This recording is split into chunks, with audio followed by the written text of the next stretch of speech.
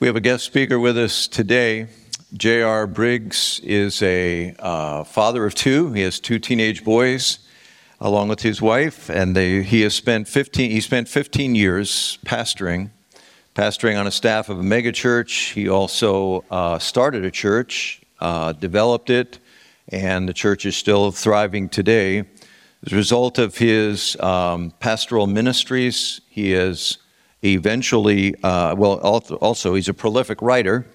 He's contributed over 50 articles to Christianity Today and other periodicals, and has authored or contributed to 13 books, most on scriptural studies and church life and leadership. His most recent book he's contributed to, which I just bought yesterday because I was doing the research on all this, was 5 Practices to Help You Engage with God Through Scripture. It looks fantastic. In 2012, J.R. started Kairos Partnerships, a consulting organization for both church leaders and organizations. He's worked with many churches in pastoral succession processes, including smaller churches, mid to large churches, and mega churches. He is our consultant in this process as well. We looked at organizations. We evaluated a number of those of us on the succession team and brought a recommendation to our board. And basically, what we found was there's some great organizations out there, but what sometimes happens with organizations, they basically bring a template. They have a template they want you to work through in a process. The thing that I think, one of the things that really made us appreciate working with JR is it's his priority, clearly, to work with the church, to not bring a template of how to do this or what it's to look like, to walk in step with the Spirit and the ins and outs that always involves, to understand our church culture and history, and really to enable us to preserve the legacy of the past and to chart a broadened vision for the future. I mean, we're not trying to blow this place up and start a new model of church. God has built some beautiful things here, but we felt the need and have really appreciated having a consultant that's assisting in that process with us. In the process of engaging JR as our consultant, he also offered, and the team and the board agreed to this, to my great appreciation, to provide monthly sessions for myself and or Marian to just process with us as we are in a time of transition in our lives as well. JR has a definition of leadership that I would say is the one that I have liked more than any I've ever heard. Here is the definition of leadership. A leader is one who builds trust, bears pain, and brings hope. JR has been that for our succession team and for me personally. And I'm excited to have him build into you this morning as well.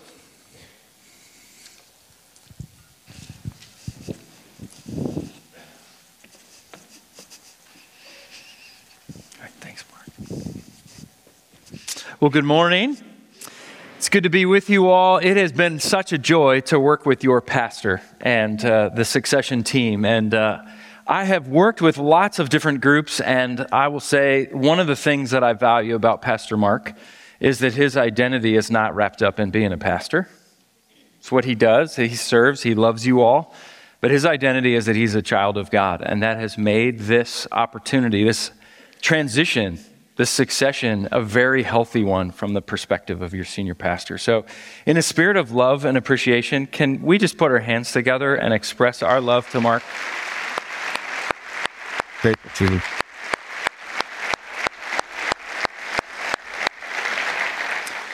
Well, I know that you all have been in a series on the book of Acts. I know you've only spent just a couple weeks together on the book. You're racing through it very quickly, and I understand you'll be finishing next week.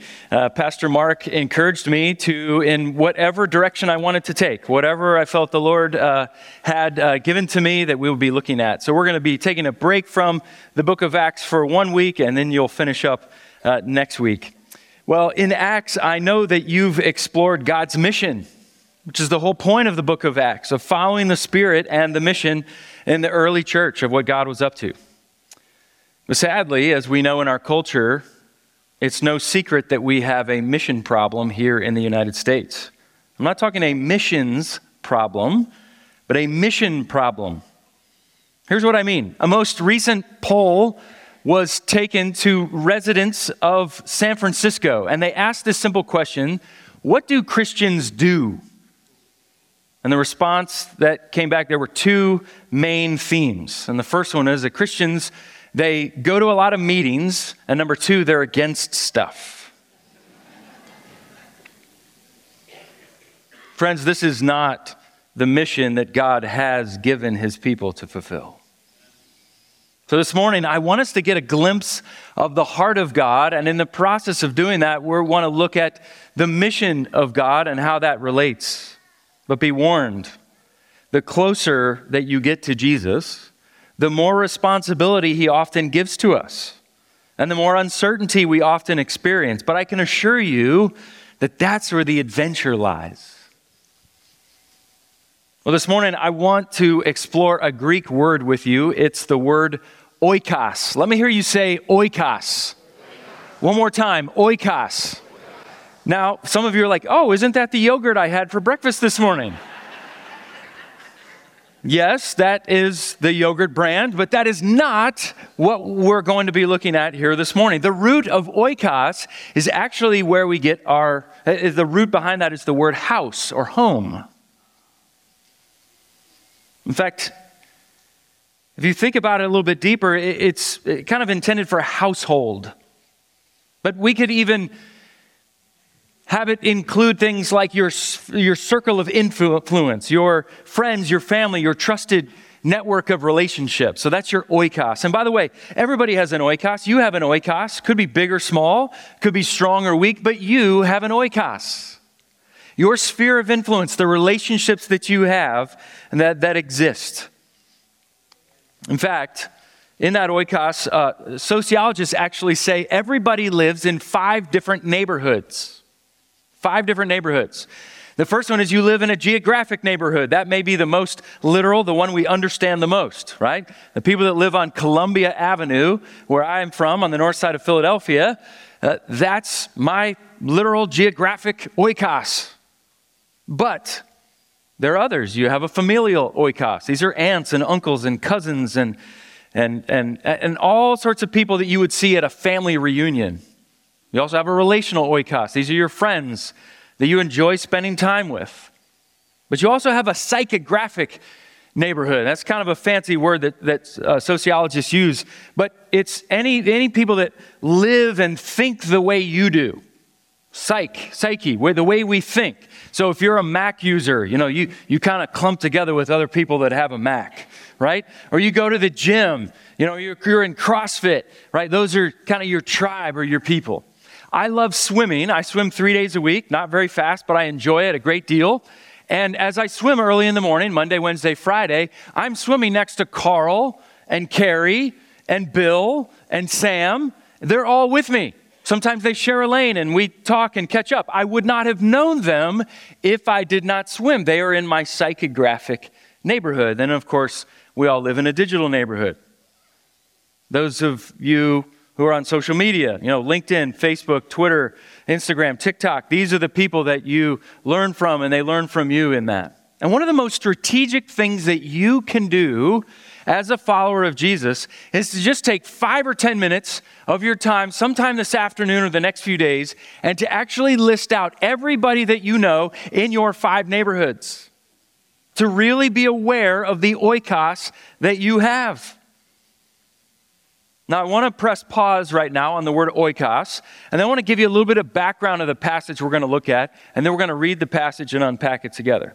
So just stick a pin in the corkboard of our minds right here with oikos. We'll come back to that. I want to give you some background. I had the privilege in the fall of 1999 as a college student to spend a semester abroad living on Mount Zion at a place called Jerusalem University College.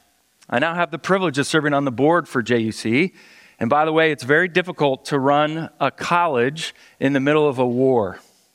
We would really appreciate, as you pray for the Israel-Hamas conflict, that you'd also pray for Jerusalem University College. But as a student, I had the opportunity and the privilege of exploring all around Israel. Now, Israel is about the size of the state of New Jersey. Not very big, but very important in terms of world history and news, and even today, of course. And when I lived and studied in Israel in college, one weekend we biked from the Mediterranean Sea in the west all the way across to the Sea of Galilee. You can see that there in the north, that body of water on the north. And it only took us a weekend. It's not a very big country. Not a very big country. Now you see the Sea of Galilee there in the north. Sea of Galilee is shaped like a harp.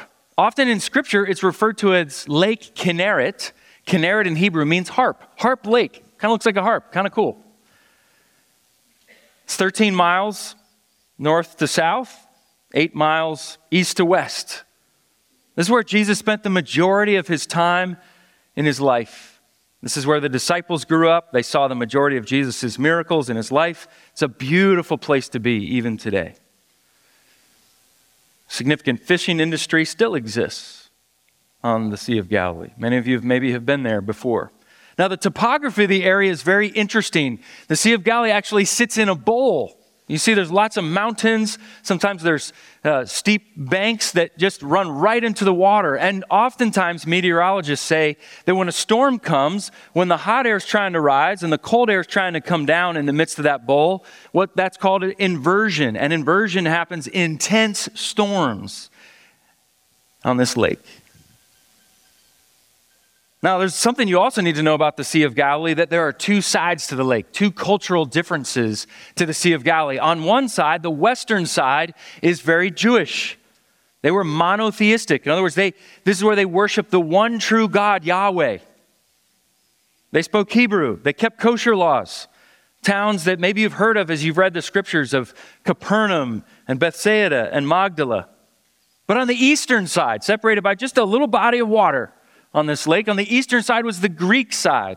They were polytheistic. They worshiped lots of different gods, many different gods in pagan temples. They spoke Greek. They did not keep kosher laws. And over there, they had what's called the Decapolis, the 10 cities of culture, rich culture in Greek, in the Greek culture. And these were massive cultural differences separated by only a few miles of water. It would be like us saying, we're going to cross the Rio Grande River.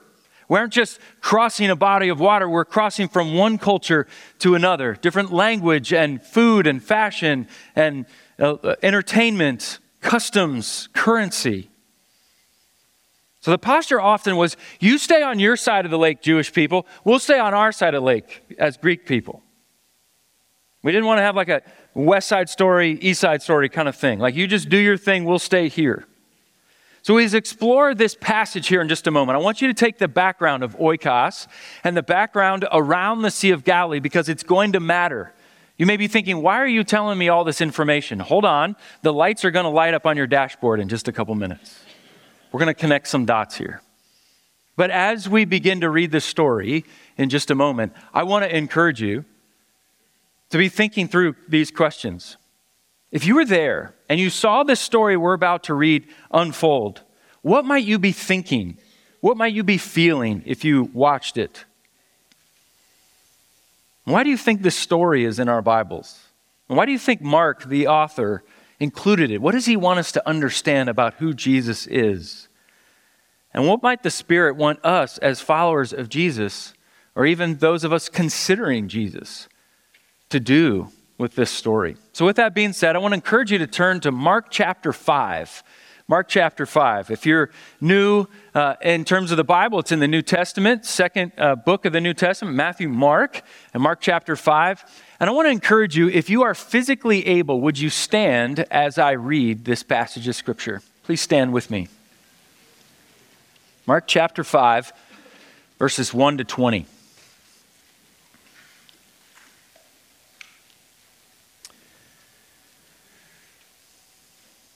And they went across the lake to the region of the Gerasenes. When Jesus got out of the boat, a man with an evil spirit came from the tombs to meet him. This man lived in the tombs, and no one could bind him anymore, not even with a chain. For he had often been chained hand and foot, but he tore the chains apart and broke the irons on his feet. No one was strong enough to subdue him. Night and day, among the tombs and in the hills, he would cry out and cut himself with stones. And when he saw Jesus from a distance, he ran and fell on his feet in front of him. And he shouted at the top of his voice, "What do you want with me, Jesus, Son of the Most High God? Swear to God that you won't torture me." For Jesus had said to him, "Come out of this man, you evil spirit." And Jesus asked him, "What is your name?" "My name is Legion," he replied, "for we are many." And he begged Jesus again and again not to send them out of the area. A large herd of pigs was feeding on the nearby hillside. The demons begged Jesus, "Send us among the pigs, allow us to go into them." And he gave them permission, and the evil spirits came out and went into the pigs. The herd, about 2,000 in number, rushed down the steep bank into the lake and were drowned. Those tending the pigs ran off and reported this in the town and countryside, and the people went out to see what had happened. When they came to Jesus, they saw the man who had been possessed by the legion of demons sitting there, dressed and in his right mind, and they were afraid.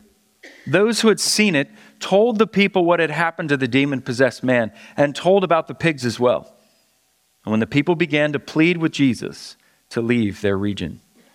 As Jesus was getting into the boat, the man who had been demon-possessed begged to go with him. Jesus did not let him, but said, "Go home to your family and tell them how much the Lord has done for you and how he has had mercy on you." So the man went away and began to tell in the Decapolis how much Jesus had done for him, and all the people were amazed. These are the words of God. You may be seated. Now, if you are a first-time guest, you might be thinking, wow, I picked a unique Sunday to come to Fellowship Church. But I want us to unpack this story because it's a bit jolting. It's unique. But let's look at this together. How about that first verse there? And they went across the lake to the region of the Gerasenes. In other words, they're moving from the western side, the Jewish side, to the eastern side, to the Greek side. Now, hopefully some light bulbs are going off on your dashboard right now of going, oh, this is a culture clash. This is a new territory of which Jesus and the disciples were going. We don't know how often the disciples actually went to the other side, but it certainly would be foreign territory and very unique for them. There's so many cultural levels to this that when I was in college, in one of my Bible courses, I actually wrote a 20-page paper on just this verse alone. Now, don't worry, I'm not going to unpack all of that here, but I want us to understand the cultural difference that was happening here. It says, when Jesus got out of the boat, a man with an evil spirit came from the tombs to meet him. Now, right away, Mark wants us to understand the connection between tombs and death and this man.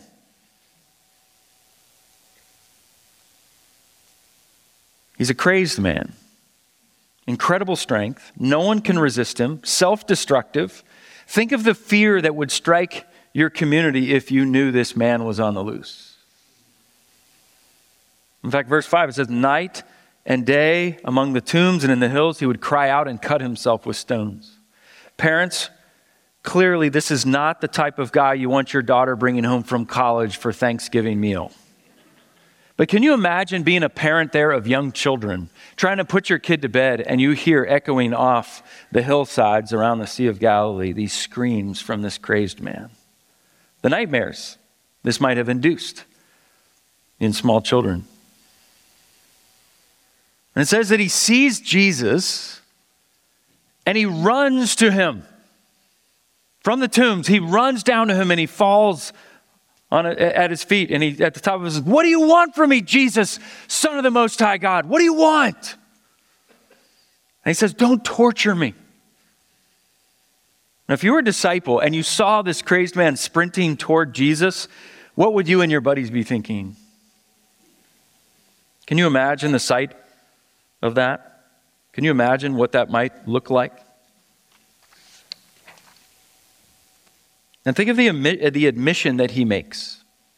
Jesus, Son of the Most High God. And one of the things I love about the book of Mark is the incredible irony that Mark highlights again and again and again throughout the whole book. It seems here that the only one that understands Jesus for who he really is in the entire book right away are not the religious people. If you read the book of Mark, you'll notice the people, the groups that actually understand who Jesus is most quickly and most accurately are the demons.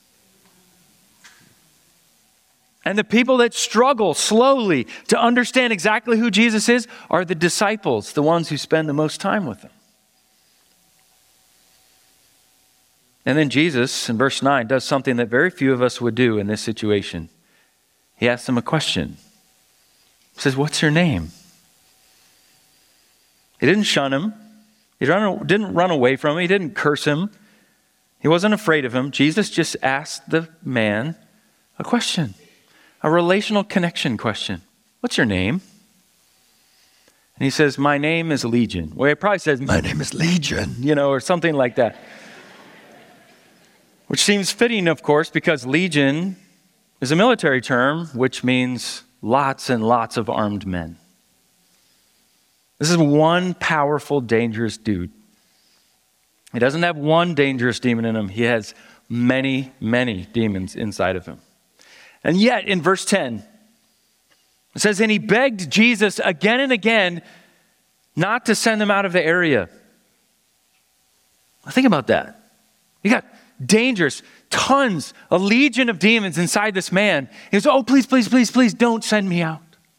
Now, if you think about begging is only done by someone where someone else has authority. Someone who's in a higher role of control or power or authority for something to happen. Begging is about permission. And permission is about the authority of someone else in power. The demons understand the authority of who Jesus is. Are you tracking here? This is significant stuff that Mark wants us to notice. And we hear about, in verses 11 and 12, this large herd of pigs feeding on the hillside. One of the largest industries in our area, about 5 minutes away on the north side of Philadelphia, is Hatfield Quality Meats. If you're a Phillies fan and you watch highlights, you'll notice right behind home plate the sign that says Hatfield Meats. If you've been to the ballpark, you know you probably had a Hatfield dog. So that's 5 minutes from my house. So anytime I'm going to the bank, which is right next to Hatfield, or I'm going to Lowe's, which is right next to Hatfield Quality Meats, oftentimes we're at a stoplight and we see huge trucks with hundreds of pigs on them. When my kids were little, they would say, "Hello, piggy. Goodbye, piggy." So we're used to seeing pigs frequently around our house. But pigs, why were they nearby with this crazed man? Because on the Greek side, there are no kosher laws. As a Jew, you would never eat or touch a cheeseburger. You would never have a hot dog.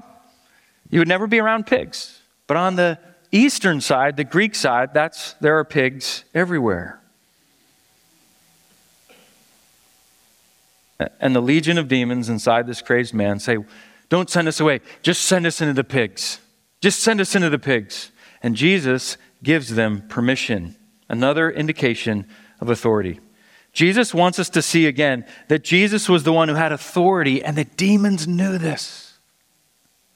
And so they go into the pigs, and then the pigs run, I would imagine, squeal and go crazy off the steep cliffs and right into the water.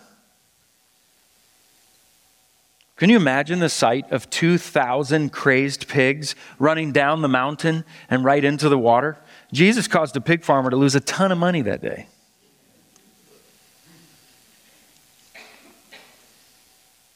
Can you imagine seeing the sight of those hooves bobbing up and down out in the Sea of Galilee? And it says in verse 15, sitting there, dressed and in his right mind, the people were afraid. They're going, "What in the world just happened?"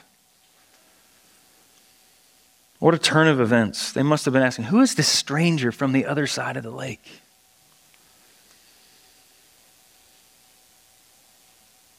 And it says, and they begged him. There's begging again. They begged him to leave the area. Please get out of here. You've caused such a ruckus. There's been so much chaos. Farmers have lost some money here today. Go to the other side of the lake. And Jesus, in verse 18, in all of his humility, does something astonishing. He actually obliges their request. He didn't have to. He could have been angry and struck them dead, done something even crazier than what he did with the pigs. But instead, he gets in the boat and he complies with their request. But this is the focus of the passage I want us to look at, the last few verses of this story. Verse 18, it says, as Jesus was getting into the boat, the man who had been demon-possessed begged to go with him, and Jesus did not let him. What? Why not? I think if I were in that position, I would say, man, I've changed this guy's life. This would be a perfect person to have on my PR team. This man's life has been changed. I want to say, don't take my word for it. Let this guy share. Let this person give you an understanding of my power. But he did not let him. Was Jesus being mean? No. Verse 19. He says, go home to your own people and tell them how much the Lord has done for you and how he has had mercy on you. Do you know what word Jesus uses there for your own people? Oikos. Go home to your oikos. Go home to your sphere of influence. Go home to the people that know you, that saw you grow up when you were a kid, that work with you, that live down the street from you. Go home to your oikos and tell them all the things the Lord has done for you and the mercy that he's had on you. In verse 20, it says, and so the man went away and he began to tell the Decapolis, the 10 cities, the 10 Greek cultural cities, how much Jesus had done for him, and all the people were amazed. There are two elements of this story that I absolutely love. The first one is this, is that discipleship is always on Jesus' terms, not ours.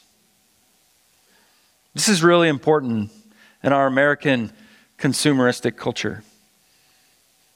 That every time someone asked Jesus if they could follow him, Jesus said no. Or Jesus made the stakes so high that person couldn't do it. But Jesus was always asking others to follow him. What I take from that is Jesus, he wants to know, will you submit and surrender to me and my purposes for your life, or am I just a convenient add-on? Jesus says, you come to me on my terms, not on yours. Jesus calls people to follow him, not the other way around. And sometimes we forget that discipleship is not about what we want and how we follow Jesus, but it's about what Jesus desires for our lives, no matter what the cost might be. Discipleship is radical. It is purposeful, and it is a lifelong decision to become like Jesus by embodying his message and his mission. But the second thing I take away from this is the power of our oikos. You have a powerful oikos. Go home to your oikos, your 5 neighborhoods, Jesus says, and tell them all the things that I've done for you and the mercy that I've had on you. Jesus isn't being mean to the guy. He's being strategic. He understands the power of the man's oikos. This Greek man on the eastern shore goes over to the Jewish side, the western shore, and he would have been lost. He would have started over. Here's one of the most significant parts of this story that I love. It's what happens after the story. A few pages later in your Bible, to the right, the next time Jesus actually returns to the eastern side, the Greek side of the lake, he is mobbed like a rock star. Why? Because the man did what Jesus asked him to do. I love the amazing impact that fellowship has had on global missions. It's such a wonderful vision. And I love that. And God is so honored by the significant work that we do overseas in supporting missionaries and organizations that are advancing the gospel. But in the midst of that, I want to encourage us to not lose sight of the opportunity for mission that we have right under our own noses. Across the ocean is great, but so is across the street. To the ends of the world, but also to the ends of your road or your cul-de-sac. Your oikos, your sphere of influence, the already existing relationships in your life is the most fertile ground for impact that you have for the gospel. What's already there. And you might be tempted to say, I'm not a pastor. I can't do that. I've never been to seminary. But it doesn't matter because you have the person of the Holy Spirit living inside of you and the example of Jesus that we can read about in the scriptures to guide us. And we can trust him in that. The Spirit is our friend. He is our guide. Do you realize that you have more influence in your sphere of influence than even your pastors here? Do you know why? Because your pastors don't live in the oikos that you live in. You have an oikos that no one else does. The neighborhoods that you live in are very powerful, and there's trust that already exists there. That is the most powerful opportunity you have to live out the gospel with your already existing oikos. Well, I mentioned I studied in Israel, fall of my junior year, changed my life. And one of the things we got to do was go on a field trip. It was one of our last field trips before coming home for the semester. We actually went to the location, which is a little town called Kersey, where they believe this story happened. Our professor taught from there, and we could see the steep banks, and we could just envision those pigs jumping off and into the water. And our professor said, I'm going to give you 10 or 15 minutes to do whatever you want. You can walk around, you can pray, you can read the story again in your Bible, whatever. We'll meet you back at the bus. And I read that story again. And it was a powerful, powerful experience with God. I almost felt like that was my commissioning service. Because I really wanted to stay in Israel. I didn't want to go home. It was so life-changing. I was kicking and screaming to have to get back on a plane and go home because I wanted to stay there. But I really sensed God and his Spirit in that moment commissioning me to say, Jared, go home to your oikos. Go home to your sphere of influence and tell everybody how much God has done in your life and the mercy that he's shown you throughout this semester. It was a powerful time for me, and I went home and did that. Well, shortly after coming home during January term, I had put together some photo albums. And for those of you under 30, a photo album is where you print out photos, you put them in a book, you turn pages. And I developed these 3 photo albums of my experience. My grandfather lived 3 hours south of where I went to college in Indiana. And I called my grandfather, and he invited me to come and spend a weekend with him. My grandmother had passed away a handful of years prior. My grandfather is a good man, but he lived a very, very hard life. And we saw my grandfather's anger come out oftentimes when we would visit, but no greater than when politics or religion was brought up. My mother came to faith basically on her own without the influence of her parents. And she prayed for 30 years that her father would come to faith in Jesus. But anytime religion came up, I got angry, pushed away from the table and said, I'm not going to participate, and he'd storm out of the room. Well, as I was packing to take my things and throw them in the back seat and my duffel bag to head down to spend the weekend with my grandfather, I thought, you know what? I'm just going to throw my albums in just in case Grandpa might be interested.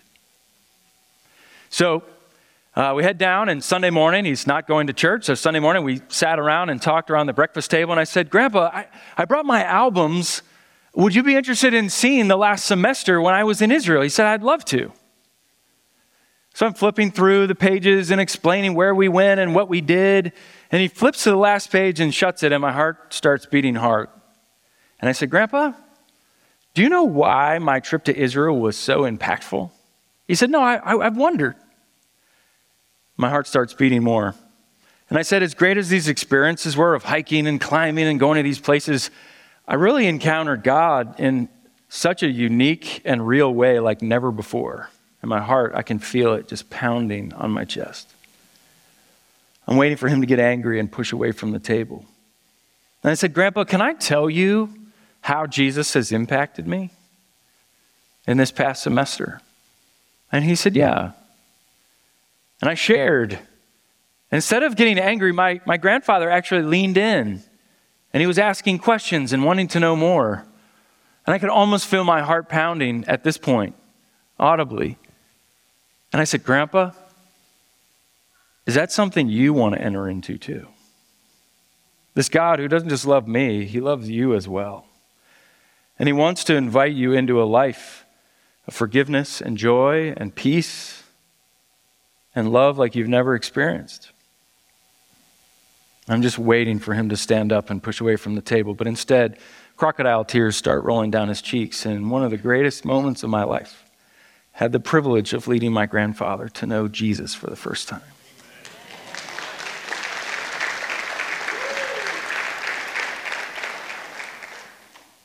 And on my way home, I stopped to a payphone. For those of you under 30, a payphone is where you walk in, you have to put a quarter in, you call someone. And I called my mom, and I said, Mom, I couldn't even get it out. I said, Mom, you know that 30-year prayer? God answered your prayer today. Grandpa decided to follow Jesus for the first time. My mom starts weeping, I start weeping. And I'm driving back, just in silence, amazed at what God had done that morning. And then it hit me. And it hit me so hard. The tears started flowing so hard, I had to pull over on the side of the road. I thought back to that day, that commissioning service at Kersey, where that story took place we just read. Go home to your family and tell them all the things the Lord has done for you and the mercy that he's had on you. I was thinking it was going to be family as in metaphorical, my sphere of influence. Little did I know it would actually be my literal family. One of the most significant ways that we can live out the truth is by seeing our oikos as our mission field. You have an oikos. It could be in the boardroom, the classroom, the playroom, the living room. That's your oikos. We like to say at our church that every Christian is a missionary cleverly disguised as a good neighbor. You are a missionary cleverly disguised as a plumber, a teacher, an attorney, a contractor, a salesman, a stay-at-home mom. Which means that if we think like a missionary, we have to ask some pressing questions. 3 P's: people, place, or problem. People, to whom are we being sent? Your oikos. Place, where are you being sent? And problem, is there an issue or a problem or a need that God has burdened you to bring about hope and healing? People, place, problem. And maybe the most strategic thing you can do is to draw a diagram of your street, your apartment complex, your road, your development, the cubicles at your job, the office layout, and to commit to pray for everyone on it for the next few weeks. Ironically, do you know what group of people does this better in terms of thinking about their oikos, their neighborhood? Ironically, it's the Mormons. You know what they do? They equip their young adults, their teenagers, and they send them out with a backpack, a Bible, and a map of their neighborhood, and they say, go. Christians, we can do better. We can do better. One of the things, I want you to imagine if Jesus had said to his disciples, it's not wise to go over to that side of the lake. They're disgusting. They eat pigs. They have temples. They serve many gods. We don't want to be polluted by their unspiritual ways. They have different customs and cultures and rituals than we do. We're good Jews. And we don't want to be near that stuff. That's unacceptable. But I am glad that Jesus' love for others isn't about respectability. I'm glad Jesus' love is so outlandish that it involves getting dirt under your fingernails. Imagine if we took seriously our oikos. And imagine if a poll was recently done in this region and people were asked, what do Christians do? What if they answered? They tell me openly and excitedly about what God has done and about the mercy that he's had on them. And they told me that mercy is available to me as well. What would it look like if you took your oikos seriously? Of trusting this power that Jesus has to overcome even the craziest of circumstances, like Legion. If he can help Legion, he can help you. If he can change Legion's life, he can help the people in your oikos as well. May you and I be the kinds of people that take Jesus seriously, that take our oikos seriously and trust him in the mission field that's right under our noses. Let's pray. Jesus, thank you for this story, the story that jolts us, but is an important story that helps us understand our oikos and the power of it, and helps us understand that you truly are merciful, that you love us, and that you want us to share with others around us how good you are and the mercy that you've shown to us. If you can rescue a man that has numerous demons, then nobody's out of the reach of God's love. Help us to be those kinds of people that are willing to take our oikos seriously. And it's the name of Jesus that we pray. Amen.